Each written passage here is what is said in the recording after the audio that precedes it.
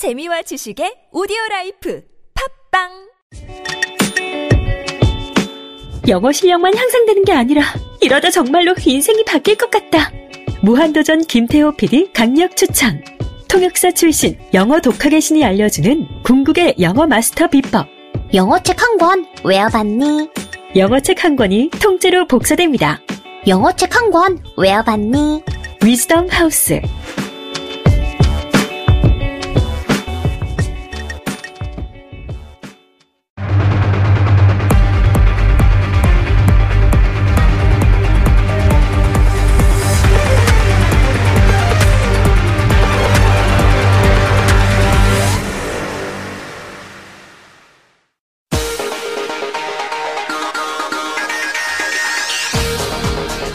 여러분의 오후를 확 뒤집겠습니다. 혼란의 시대, 혼나는 국민의 대변자 정봉주입니다. 특검이 이재용 삼성전자 부회장을 재소환했습니다. 영장 기각 25일 만입니다. 굳은 얼굴의 이재용 부회장과 달리 보강수사로 자신감에 찬 특검. 오늘 재소환이 특검의 마지막 승부수가 될 수 있을까요? 가짜 뉴스가 판을 치고 있습니다. 막바지에 이른 탄핵 정국과 조기 대선 정국을 흔들고 있습니다. 누가, 언제, 어떻게 만들었을지 모를 근거 없는 얘기들이 사실로 뒤바뀌는 상황, 실체 없는 가짜에 전국이 혼란스럽습니다. 2월 13일 월요일 정봉주의 품격시대 시작하겠습니다.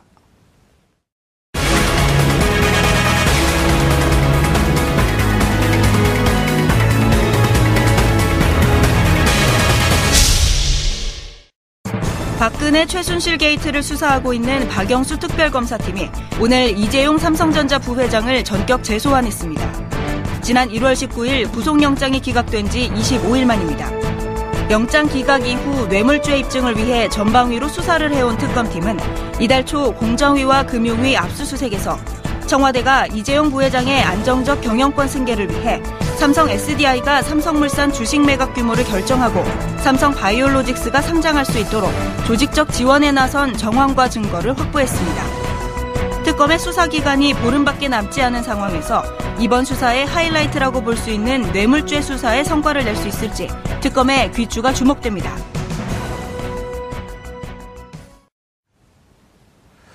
(2월 13일) 월요일 정봉주의 품격시대 첫 번째 이슈 들어가겠습니다. 오늘 특검이 이재용 삼성 부회장을 재소환했는데요.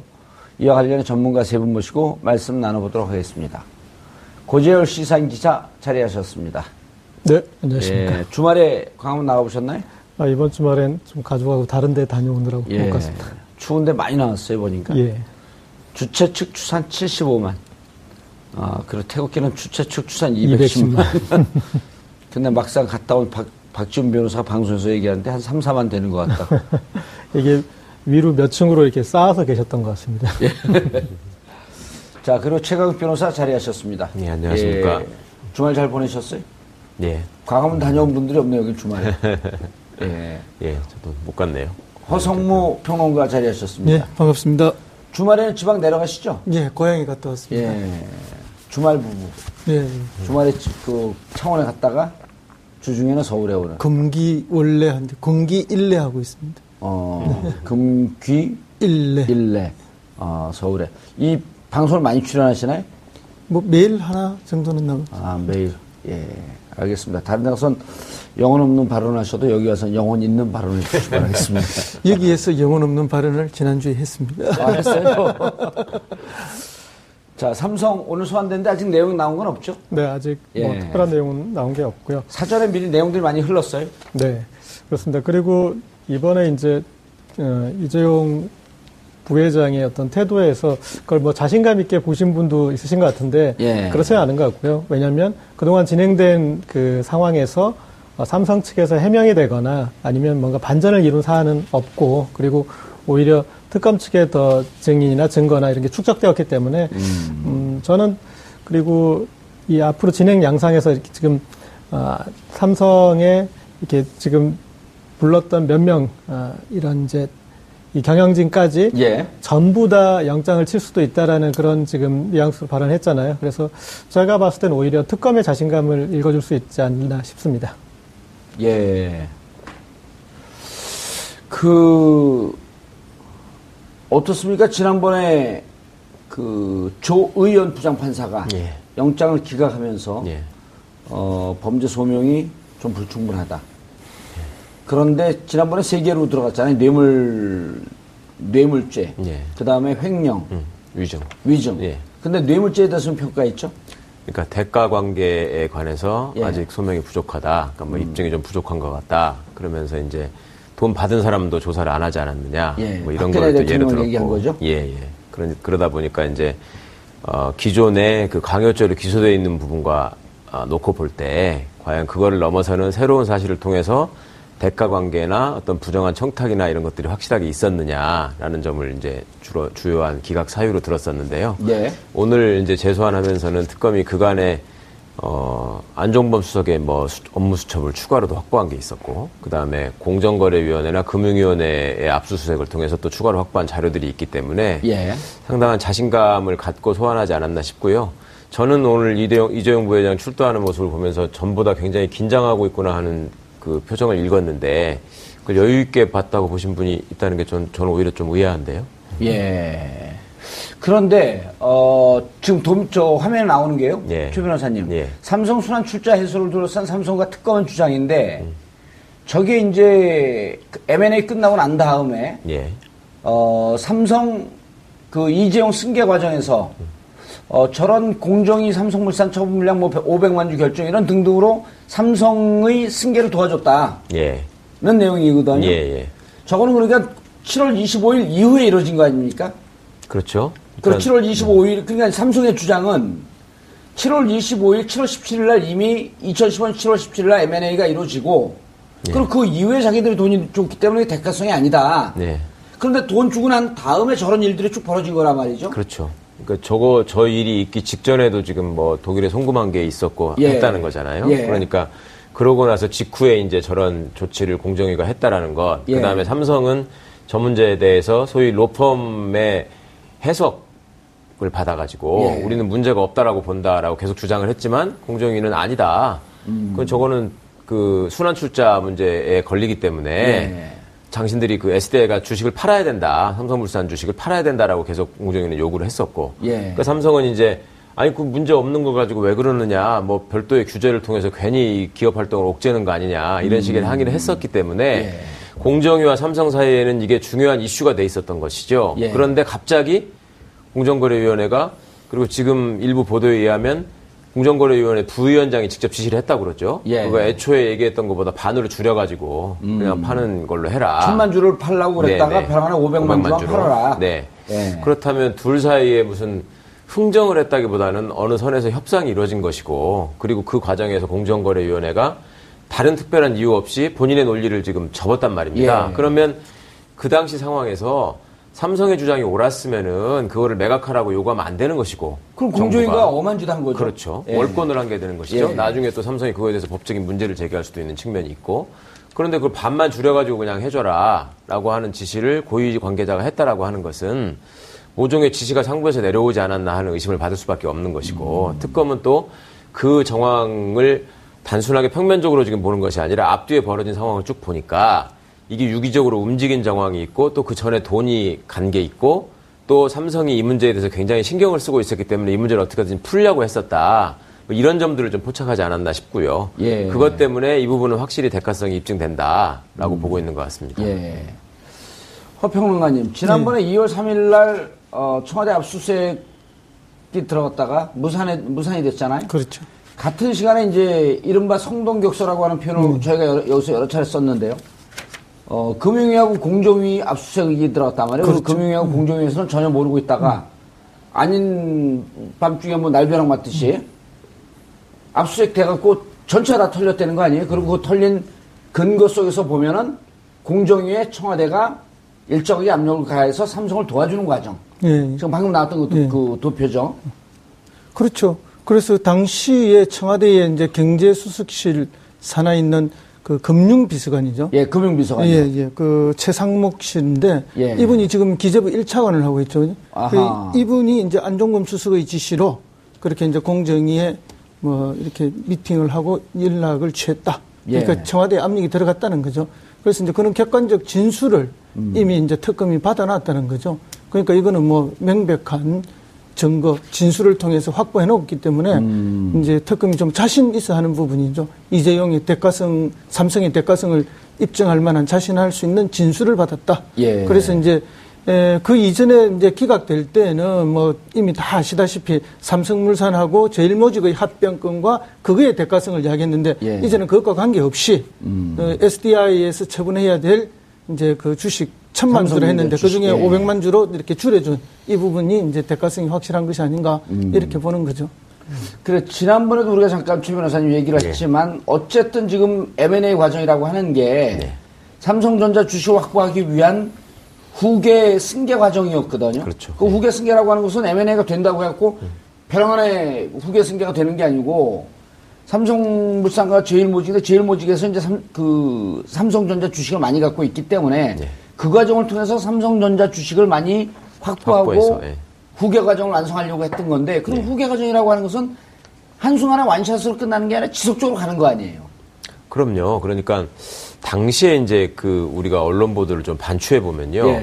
그때 당시에는 이 부분이 삼성의 후계 구도와 관련한 특혜가 있을 수 있다라는 쪽에 포커스를 맞춘 보도가 거의 없었습니다. 그때는 무슨 외국계 펀드가 삼성을 집어삼키려고 한다. 그러니까 뭐 이걸 지켜야 되는 거 아니냐. 그 일종의 애국심에 홍보하는 뭐 이런 삼성의 전략이 있었는데요. 그렇죠. 지금 그 엘리엇인가 그쪽 펀드에서 들어와갖고. 그러니까 지금 박 대통령이 일부 변명한 내용이나 또 삼성의 주장을 보면은 이거는 그런 문제가 아니었고 당시에 외국계 자본으로부터 우리 국내 기업을 지키는 일이었다라는 식의 지금 해명을 하고 있단 말입니다. 그렇죠. 그런데 그거의 이면을 보다 보니까 지금 말씀하신 것처럼 그 승계 작업이라고 하는 것이 결코 한 번에 이루어질 수 있는 것이 아니고 여러 가지 복잡한 구조를 통해서 첫째는 세금을 아끼고 그다음에 두 번째는 이재용 씨의 지분을 공고하게 해서 다른 사람으로부터 경영권을 침탈당하지 않도록 어떤 지배구조를 공고해야 하는 작업의 일환이었는데 그 과정에서 이제 M&A라고 하는 것이 아주 중요한 수단으로 지금 활용이 됐었단 말이죠. 그리고 공교롭게도 그 M&A 작업이 이루어지는 와중에 정부가 또 정부 관료들이 또 공적 자금을 운영하는 우리 국민연금공단이 이게 이제 계속 개입한 흔적이 나오고 또 그와 관련돼서 잘못된 정책 결정을 했거나 아니면 이상한 의사결정을 하고 그걸 삼성 측에 유리하도록 집행한 사람들이 지금 다 구속되어 있는 상황이란 말입니다.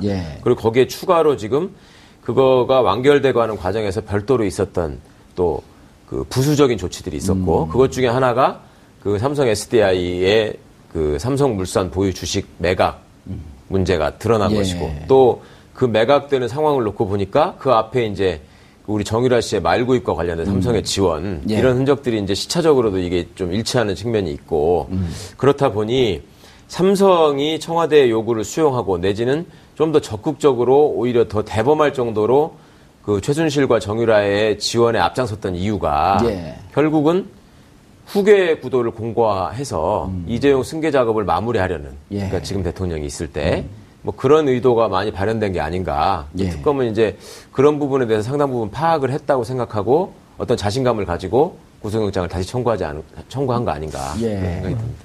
여기서 이렇게 좀 한 가지 짚어야 되는 게. 이거 삼성 전문가였었죠. 그 정도 전문가는 아닙니다.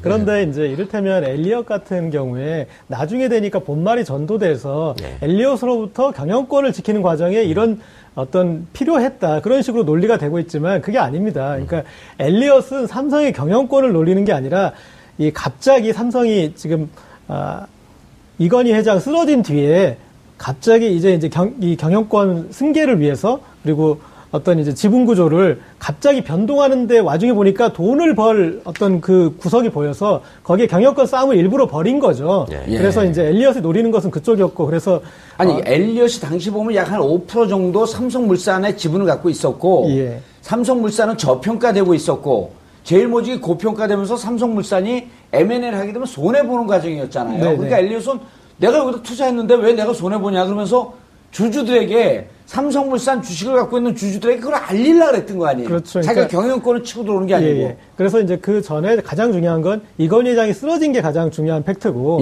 그 뒤에 빨리 이건희 회장이 사망하기 전에 이 부분에 대해서 정돈을 해둬야 되는 필요성이. 2014년에 이건희 회장이 쓰러졌죠? 그래서 이제 거기에서 이제 그 과정들이 진행하는 와중에 이제 엘리엇은 그래서 엘리엇 가지고 얘기를 한다는 건 조금 제가 봤을 때는 본말이 전도된 것이고, 그 다음에 이제, 이 특검이 줄기를 지금 이제 삼성전기 이 부분도 고구마 줄기 하나를 또 큰 줄기를 하나 이렇게 잡은 거지 않습니까? 예. 그런데 삼성전기 아니면 삼성전자요? 이번에 이제 이 공정위 관련 내용을 이제 새로 잡은 건데 보면은 이 경영권 지배 구조 관계는 M&A로 끝나는 게 아니라 계속 어떤 과정들을 거쳐서 그다음에 이제 경제학자들은 이 뒤에 필요했던 게 인적 분할을 얘기하더라고요. 그래서 이제 그 뒤에 인적 분할이라는 과정을 통해서 한 번 더 가야 되는데 아직도 남아 있는데 만약에 이런 사태가 없었으면은 또 다른 특혜들이 이제 발생했을 지점까지도 읽고 있는데 그런 어떤 계속 이 단계로 시계열로 보면은 그 내용들이 이제 좀 선명하게 보이는 거죠. 예. 그리고 승계 과정이라고 하는 게 M&A로 끝나는 게 아니라 그것이 주식 중심이 돼서 또 다른 기업의 주식을 사고 파는 과정, 순환 출자 구조가 계속 이어져야지 완성이 되는 거 아니에요? 네, 그렇습니다. 그리고 이번에 이제 그거를 잡아낸 거고. 그렇죠. 그리고 이미 이제 그것들을 막기 위해서 법을 만들어 놨는데 공정위에서도 그러니까 그 법에 의해서 이제 이번에 가장 시범적으로 이렇게 했던 그 사안이잖아요. 그리고 중요한 게 이렇게 물량이 보면은 삼성물산, 제일모직 합병해서 이제 900만 주 확보했다가 이번에 지금 처리해야 되는 물량이 1000만 주에서 500만 주고 왔다 갔다 하니까 결코 작은 사안은 또 아니었다. 예. 지금 이제 이 특검이 잡은 증거가 공정위 같은 경우는 그 공정위 과정 순환 출자, 그 다음에 승계 과정에 대해서는 공정위 압수수색을 통해서 찾은 거고, 또 하나는, 도승지의 사초라고 하는 39건 안종범 수석의 노트. 거기에 보면 말 사는 과정에 있어서 또 지원한, 그 이후에 그러니까 이게 지금 7월에 이루어진 일이란 말이에요. 그리고 9월에 한겨레 신문에서 보도가 되고, 그러니까 한겨레 신문에서 보도되고 언론에서 관심을 갖고 있으니까 우리가 좀 비공개로 우회적 지휘할 수 있는 방법을 강구하자. 그렇죠. 라고 하면서 박상진 회장이 독일로 날아간 거 아니에요? 그렇습니다. 그 근거가 우병우가 아니라 안종범 수석이 다 있는 거죠. 안종범 수석 노트에 나왔다는 거 아닙니까? 그렇죠. 예. 그래서 이제 그 박상진 삼성전자 이제 사장인데 이분이 이제 성마협회 회장님을 맡고 계시죠. 그렇죠. 예, 그게 중요합니다. 그래서 이분이 이제 독일로 가서 이제 말 사주는 걸 협의하고 그걸 어떤 방법으로 그럼 돈을 지원할 것인가. 그 이제 독일에 있는 그 자기들이 만든 그 회사에서 최순실이 만든 회사죠. 그 회사 법인으로 일종의 이 페이퍼 컴퍼니인데 실제 무슨 사업이 있는 게 아니지 않습니까? 돈을 보내서 말을 산다거나 아니면은 그 전엔 비덱을 통해서 지원을 하다가 그렇죠. 제3의 경로는 이제 가는 거죠. 그다음에 이제 자기들 회사 이름으로 말을 사서 그냥 타게 했는데 빌려주는 것처럼 또 최순실이 발컥하니까 다시 누가 언제 말을 빌려달라고 그냥 말을 사달라 이런 구조를 겪어죠. 근데 이때는 이미 언론에 노출이 돼서 굉장히 위험한 상황인데도 불구하고 이런 말을 계속 구입해주는 이런 형태로 삼성전자, 삼성그룹이 이렇게 일을 한단 말이에요. 그것은 뭔가 하면은 과연 이 대가성이 없이 그냥 강요에 의해서만 이렇게 해줄 수 있냐는 거죠. 그래서 이제 이게 매우 의심스러운 부분이다 이렇게 보고 있습니다.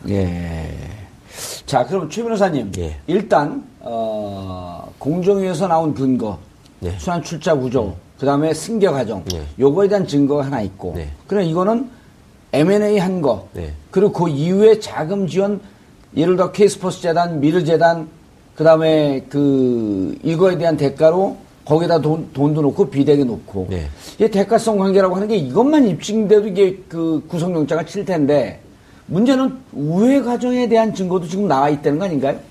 그러니까 저는 언론 보도는 좀 부족했지만 안종범 수석의 업무수첩에 주목을 해야 된다는 생각이 들더라고요. 그러니까 그 공정이나 금융이나 아까도 말씀하신 것처럼 누구도 예상하지 못한 순간에서 갑자기 들어가서 압수수색을 했기 때문에. 그리고 일반인들이 알기에는 좀 복잡해요. 그렇죠. 그거는. 그때 이제 사실은 전문가들은 특검이 지금 뭔가 확실한 걸 하나 잡았구나라는 생각을 했었습니다. 그러니까 공정이나 금융위는 국가기관이기 때문에 무턱대고 들어가가지고 그냥 장부 다 내놔라 이렇게 할 수는 없거든요. 그러니까 나중에 알고 보니까 경제수석의 업무수첩이 더 있었고 그걸 이 사람이 자진해서 제출했다더라 이런 얘기가 이제 합쳐진 게 된 것이죠. 그렇다면 당시에 안종범 수석이 업무수첩을 제출하게 된 경위에 대해서도 좀 생각을 해보시면 좋겠는데 정확하게 일자로 계산해보면요. 안종범 수석의 39건의 수첩이 제출된 게 1월 26일이고 그 다음에 청와대 압수수색과 금융위 공정위 압수수색 들어간 게 2월 3일이에요. 그러니까 설 명절 동안 일주일 동안 분석을 했다는 거거든요. 그렇죠. 그거를. 그 사이에 그러니까 그거를 쭉 보고 있었다는 거죠. 그렇다면 또 이제 업무 수첩의 입수 경위를 보니까 이거를 숨겨놓은 걸 어디서 찾아내가지고 강제로 뺏어온 게 아니라 안정범 수석이 부인의 구속을 면하기 위해서 어떻게 보면 특검의 일정 부분 수사 협조를 약속하고 자 수첩이 더 있습니다. 그거를 내가 측근을 통해서 갖다가 제출하겠으니 이 부분은 좀 어떻게 해주시죠라는 제안을 했을 것 같아요. 그렇다면 안정범 수석은 그 수첩의 내용에 대해서 상세한 설명을 했을 것이고 그다음에 그 수첩을 본 분들은 안정범 수석의 수첩은 굉장히 자세하게 문장 구조로 써있다 그러잖아요. 개괄식이 아니고. 그렇다면 본인이 그거를 이 삼성의 어떤 승계 작업과 관련한 정책 집행에 있어서 지시를 받고 많은 걸 이행한 안정범 수석의 입장에서는 특검이 보기에 굉장히 유용한 의미가 있는 얘기들을 진술들을 많이 했을 것 같다. 그리고 그런 것들이 바탕이 되다 보니 특검은 자신 있게 공정위나 금융위를 압수수색을 할 수 있었던 것이고 그리고 이제 언론에서는 예상하지 못했던 부분에 압수수색이 들어가니까 그 배경을 물었으니까 그거에 대해서 이제 특검은 개략적인 이유만 알려줬던 것이고 그 나머지 이제 진짜 핵심이 되는 부분 애초에 그 내용을 알아냈던 부분은 지금 전략상 아직 공개하지 않고 지금 이 정도 나오는데도 아직 공개가 안 된 거로 그러니까 이번에 이제 소환을 해서 추궁해야 될 그 약점이 있어야 될 거 아니에요. 그걸 전부 언론에 알려주면 안 되니까 어느 부분은 좀 갖고 있지 않을까. 그래서 그렇죠. 저쪽도 변호인 쪽이 태평양 당대 최강의 그 화력을 자랑하는. 그렇기 때문에 이제 얘기는 하지 않았지만 어쨌든 이 공정위가 청와대의 압력을 받아서 삼성을 도와주는 과정. 큰 개괄적인 구조는 그렇게 볼 수 있는 거 아니에요? 그렇습니다. 그러니까 특검이 지금 영장이 한번 기각된 마당에 지금 재소환해서 영장을 다시 발부받기 위해서는 소위 비장의 무기가 있어야 되는 것이죠. 그러니까 조사를 하면서 피의자 이재용 씨를 굴복시킬 수 있는 어떤 명확한 증거나 진술을 확보했다거나 아니면 법정에서 또다시 영장 실질 심사가 이루어질 때 자, 이러이러한 증거들이 추가로 확보됐고 이 부분에 대해서 삼성이 추후에 이러이러한 조치를 통해서 증거를 인멸하려고 했다. 내지는 이재용 씨가 이 부분에 대해서 계속 인지를 하고 지시를 하고 있었다. 이런 부분들을 드러내야지만 영장 발부 확률이 높아지기 때문에 그거를 지금까지 특검이 알고 있었던 정보나 확보한 자료들을 언론에 전부 다 공개했을 것이다. 라고 보는 거는 좀 순진한 판단인 것 같고요. 허평론가님, 아까도 이제 말씀하셨던 지금 공정위와 이제 얘기를 하면서 우리가 또 기존에 알고 있던 정보, 언론 보도를 보게 되면 두 축이란 말이에요, 지금. 뇌물죄와 관련해서는. 하나는 공정위를 통한 대가성 있는 지원을 하고 있었던 거고, 또 하나는 독일에 직접 꽂는 식으로 재정 지원이 있었는데, 한 기자는 이런 기사를 써요. 블라디미르가 칼이 될지, 창이 될지, 방패가 될지. 블라디미르를 삼성은 사주지 않았다. 지난번 영장 청구 때도 그 얘기가 나왔다는 거예요. 블라디미르라고 하는 것을 10월에 정유라가 타면서 유럽 승마 잡지에 일면 톱으로 그 기사가 나왔다는 거예요. 워낙 유명한 그 말이고 이 말을 타는 순간 2020년 도쿄올림픽에서 그건 금메달이다 할 정도로 이제 말이 명만데 그 정유라가 그걸 타고 있어서 코리안 리틀 걸이라고 나왔는지는 모르겠지만 어쨌든 한국 여성이 타고 있다 이거를. 그래서 그 블라디미르를 누가 사줬냐. 그런데 이번에 보니까 블라디미르를 삼성이 사준 거 아니야. 그러니까 삼성은 우리가 사줬으면 난 뇌물죄로 들어가겠다. 한번 해봐라. 근데 특검이 뭔가 잡은 거 아니냐. 그렇죠. 뭐 특검이 뭐 구체적으로 그 부분을 어떻게 잡았는지 이제 저희들이. 이재용이 박상진 회장한테 문자를 보냈다는 거 아니에요? 그 이제 문자가 나왔다는 거죠. 이재용이 보낸 문자가 나오고, 그 다음에 이제 박상진이 그때 이제 그 삼성그룹 전체에서 그 휴대폰 다 교체하고 버려라. 옛날 쓰던 그랬는데 박상진 사장만 그때 버리지 않고 가지고 있다가 그 옛날 휴대폰이 그대로 그 압수가 됐죠. 그렇죠. 그래서 거기에 모든 이제 증거들이 이런 게 다 남아 있다는 거고. 근데 박상진 사장이 그럼 그때 왜 다른 사람들은 다 휴대폰을 그 처분했는데 자기는 버리지 않고 그걸 가지고 있었을까 해서 그때 당시에도 그 배경까지도 우리가 궁금해했던 적이 있죠. 그래서 그 증거가 명확하기 때문에 이재용 회장이 이 전후 과정을 다 인지하고 있었다. 그러니까 이제 국회 청문회 나왔어도 저는 잘 모릅니다. 보고받지 않습니다. 그런 일은 저한테 보고하지 않습니다. 나중에 갔어야 뭐 미전실 회의 결과가 보고대한테 돼서 알았습니다. 이렇게 이야기했지만은 처음부터 다 알고 있었고 과정 전부를 다 보고받고 인지하고 있었던 것이 아닌가. 그러면 이재용 회장의 범죄 혐의를 벗어날 길이 없다. 알겠습니다. 오늘 이제 하고 소환해갖고 어떻습니까? 통상적으로 이렇게 영장이 기각됐을 때 재청구해서 영장 발부율이 그렇게 높지가 않잖아요. 근데 이제 통상적인 거 가지고 확률 가지고 얘기할 그런 이제 사안은 지금 완전히 전대미문의 사건이 터진 거니까. 그리고 아까 그 삼성전기에서는 저희가 한 가지만 좀 환기하자면 공정위가 그 1000만 주 처분에서 500만 주 처분으로 바꾼 시점이 2005년 12월 24일이거든요. 크리스마스 선물로 줬는지 모르겠지만 어쨌든 12월 24일인데 미르재단하고 K스포츠재단 그 돈 미르재단 건 입금했고 K스포츠재단 입금 전 그 시점이잖아요. K스포츠재단은 이제 입금 20일 전이죠. 네. 그 시점이니까 그 시점도 한번 이제 또 우리가 좀 기억해 둘 필요가 있을 것 같고요. 그다음에 이제 그 독일 이 문제에선 저는 좀 이제 최근에 그러니까 이 특검이 총체적으로 수사를 하고 있으니까 이제 그 대목이 보이는 건데 한 축에서 이 최순실 씨의 금고지기로 지금 이제 지목된 하나은행의 이상화 씨요.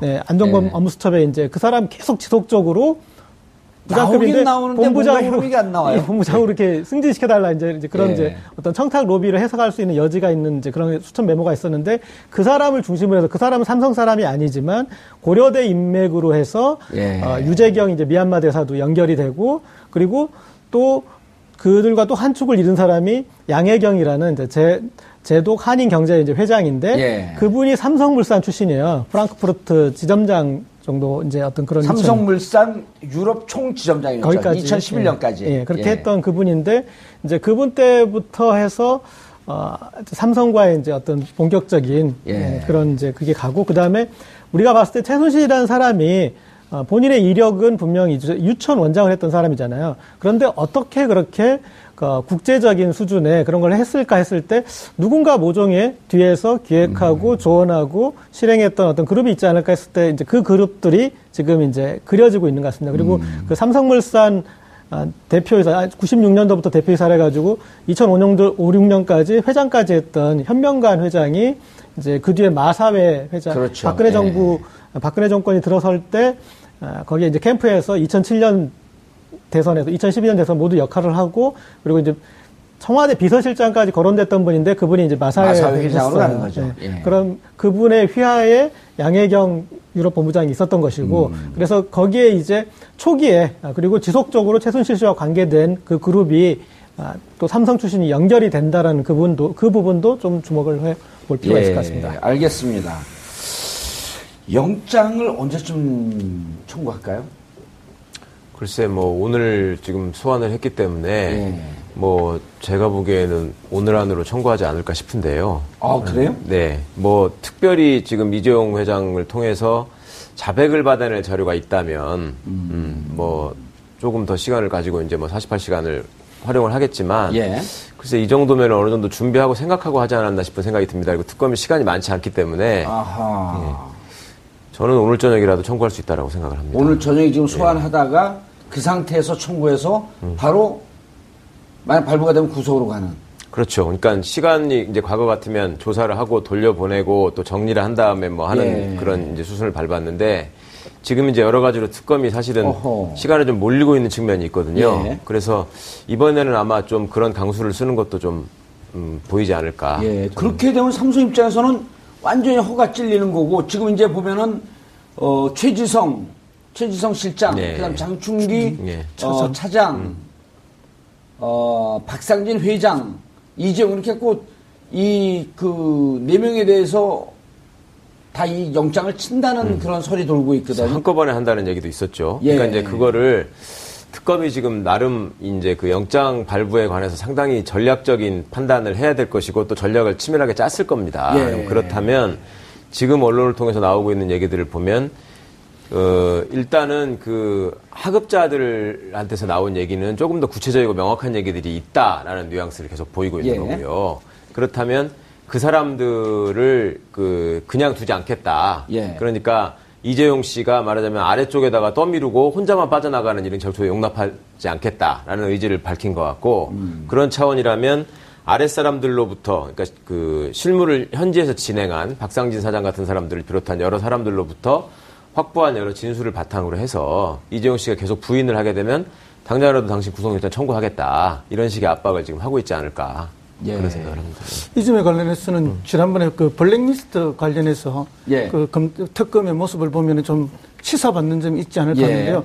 그때는 그 담당 비서관들 먼저 다 조사하고 구속하고 이랬죠. 그래서 예. 밑에서부터 조사하고 구속해 가면서 조윤성과 그다음에 김기춘을 이렇게 이제 구속시켰는데 이번에 삼성 같은 경우에는 오히려 이제 그 뭐 경제적인 그 활동이라든지 경영 활동을 보장하기 위해서 실무 책임자들은 오히려 빼주고 이재용 회장만 구속시키려고 하다가 지난번에 실패한 거 아닙니까? 예. 그럼 거꾸로 우리 상식적으로 생각할 때 이번에는 방금 말씀하신 최지성이라든지 장충기 또는 이제 박상진 사장이라든지 이런 실무 핵심 책임자들을 먼저 구속시키고 내지는 동시에 구속영장을 청구함으로써 이재용 회장이 빠져나가지 못할 그런 명분을 분명하게 만들어가지 않을까.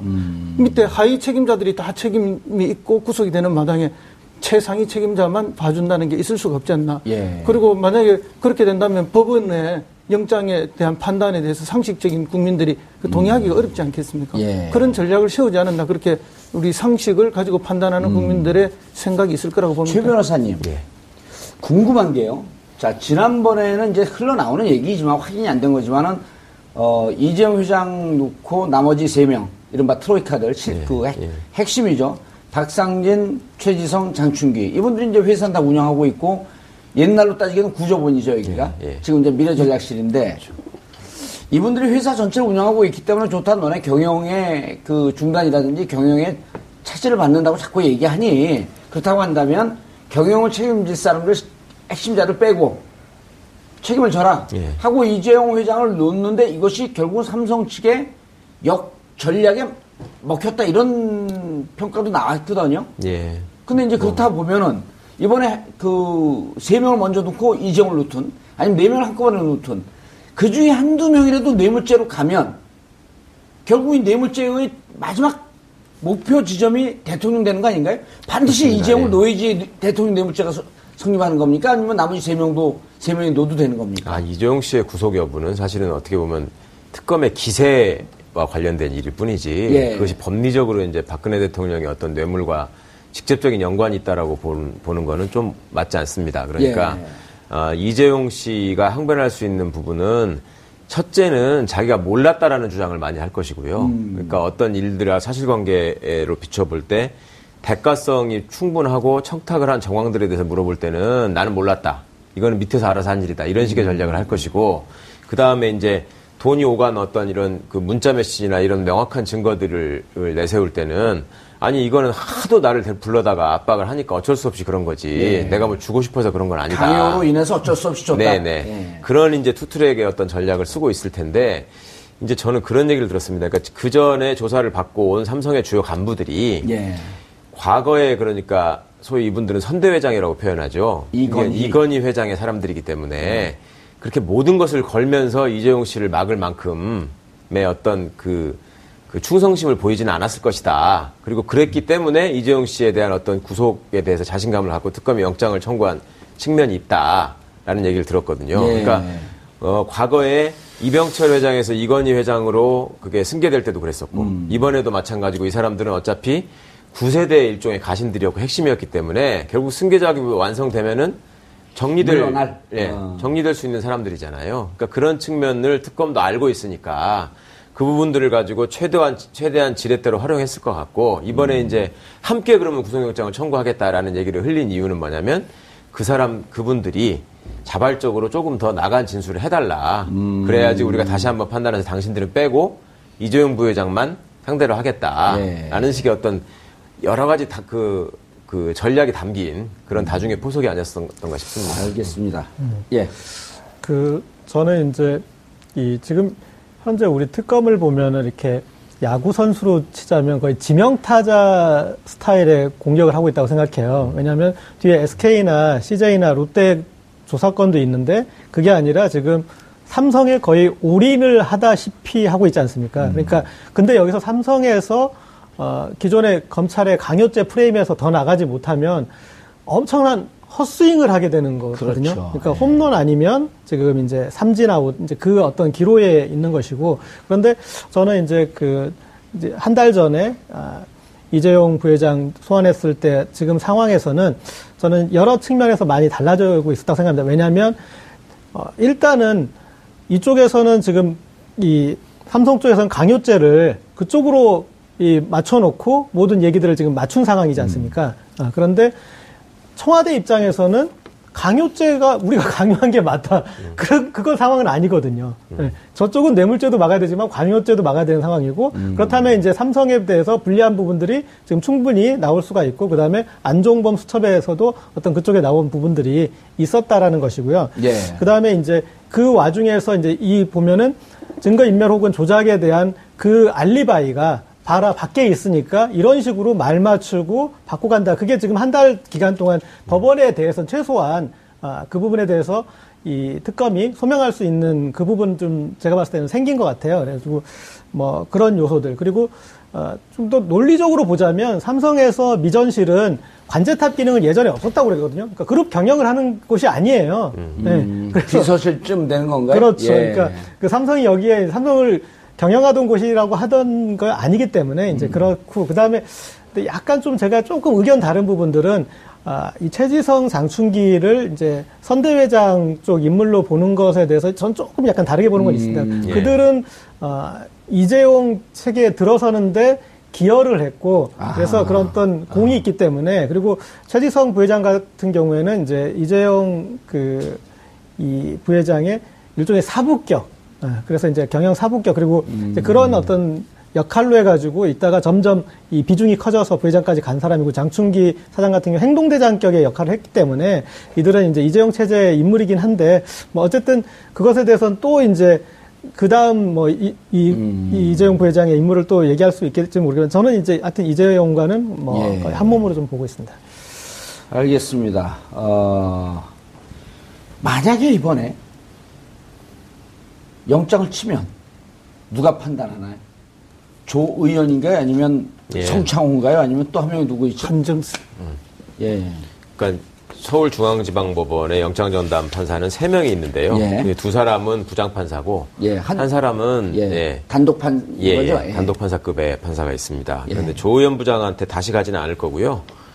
이제 그 나머지 2분 성창호 판사, 성창호 부장이나 그다음에 지금 한정석 판사가 있죠. 그 2사람한테 갈 텐데 한정석 판사는 과거에 그 이제 존재를 잘 모르다가 그 최경희 총장 영장 기각하면서 이제 처음 한번 이름이 나왔었는데 법원 입장에서는 아무래도 이게 이제 순서대로 돌아가고 뭐 추첨해서 배정하고 이렇다고 하지만 그래도 이 영장이 청구되면은 성창호 부장한테 맡길 가능성이 제일 높지 않나. 그러니까 이제 중요한 사안에서 이거를 단독 판사급의 그러니까 부장 판사가 아닌 영장전담 법관이 한다라고 하는 거는 법원 입장에서도 이제 외부를 지금 많이 의식하고 있기 때문에 좀 신중하지 못한 판단이 있을 수 있다라는 선입견을 줄 수 있어서 가능하면 아마 그렇게 하지 않고 성창호 부장한테 갈 가능성이 높지 않을까. 성창호 부장 판사는 김기춘, 조윤선 영장 발부를 한 사람 아니에요? 그랬었죠.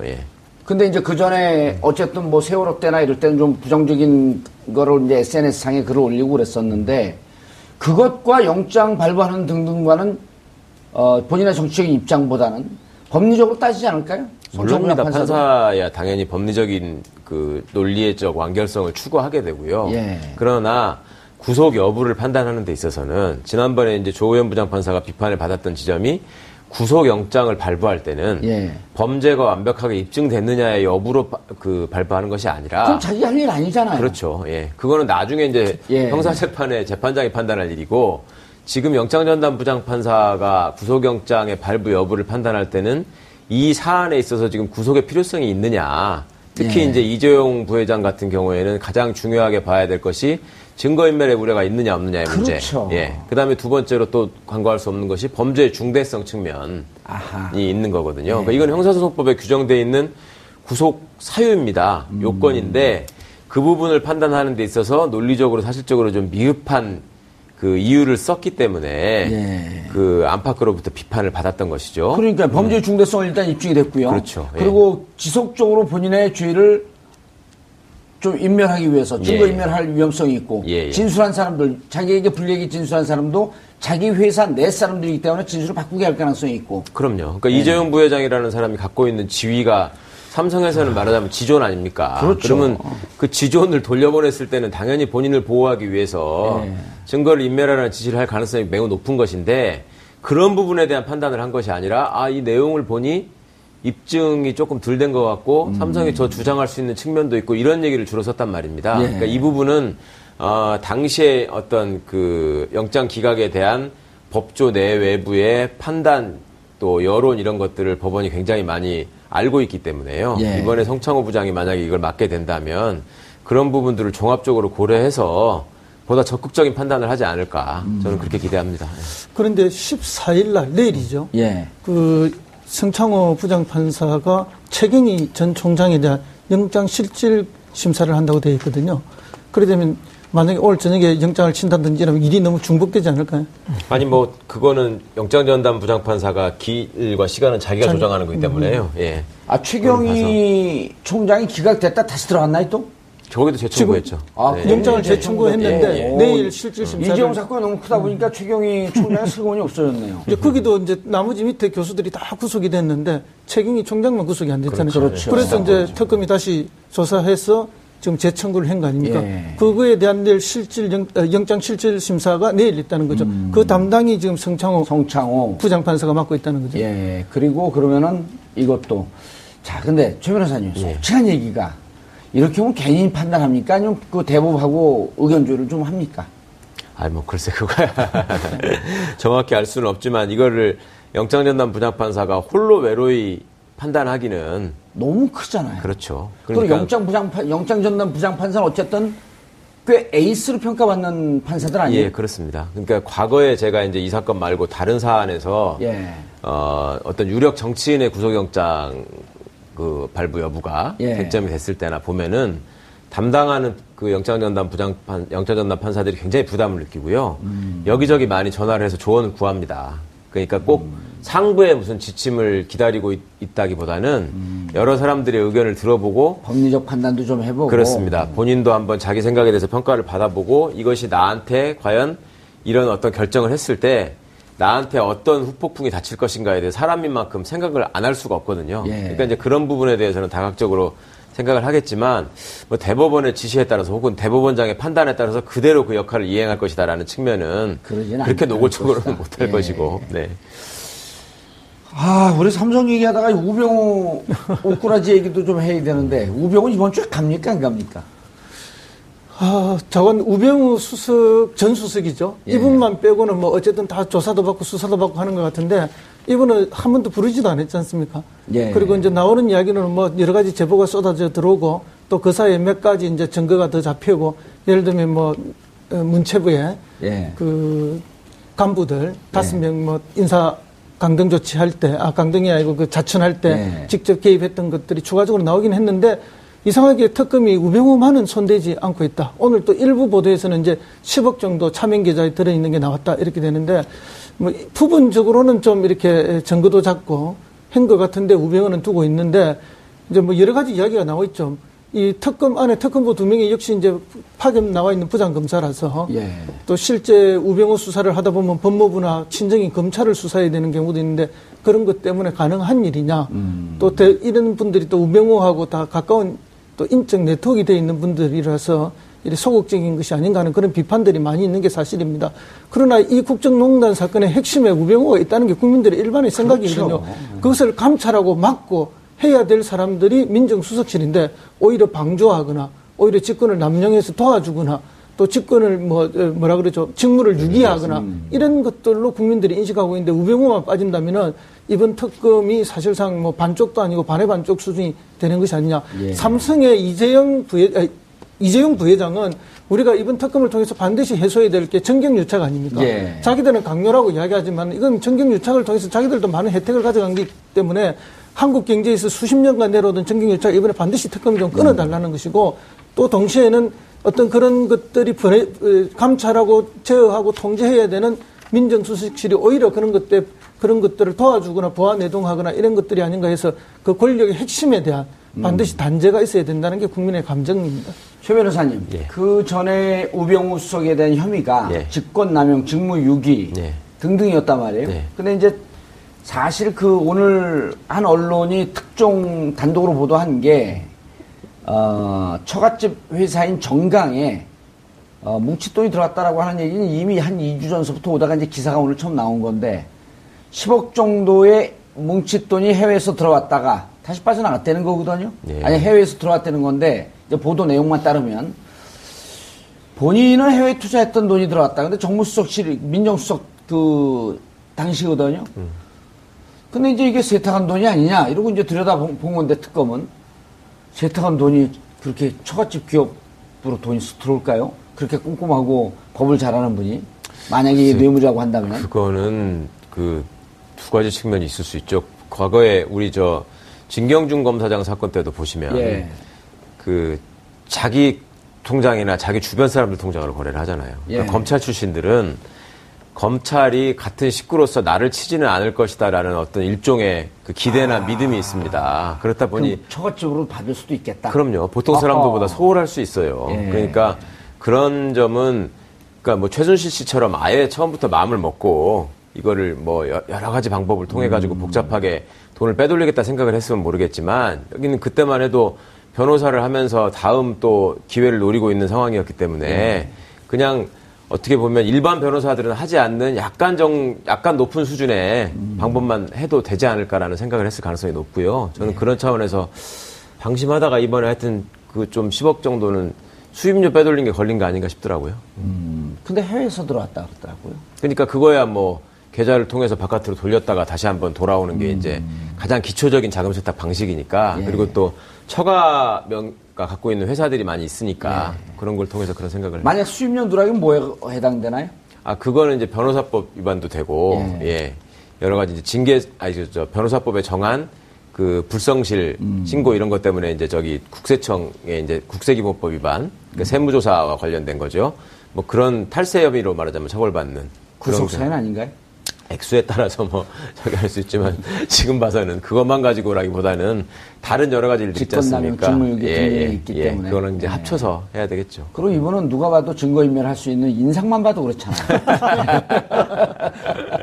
다만 다 변호사 수임료 누락 부분이 아닌가 이렇게 많이 말씀을 하시는데 이제 우리는 또 많은 상상과 추측을 해볼 수 있지 않습니까? 그렇죠. 그럴 수도 있고 이번에 유독 사면 복권과 관련돼서 여러 가지 이야기들이 있지 않습니까? 그래서 혹시 이제 사면 복권의 핵심 담당자가 민정수석이죠.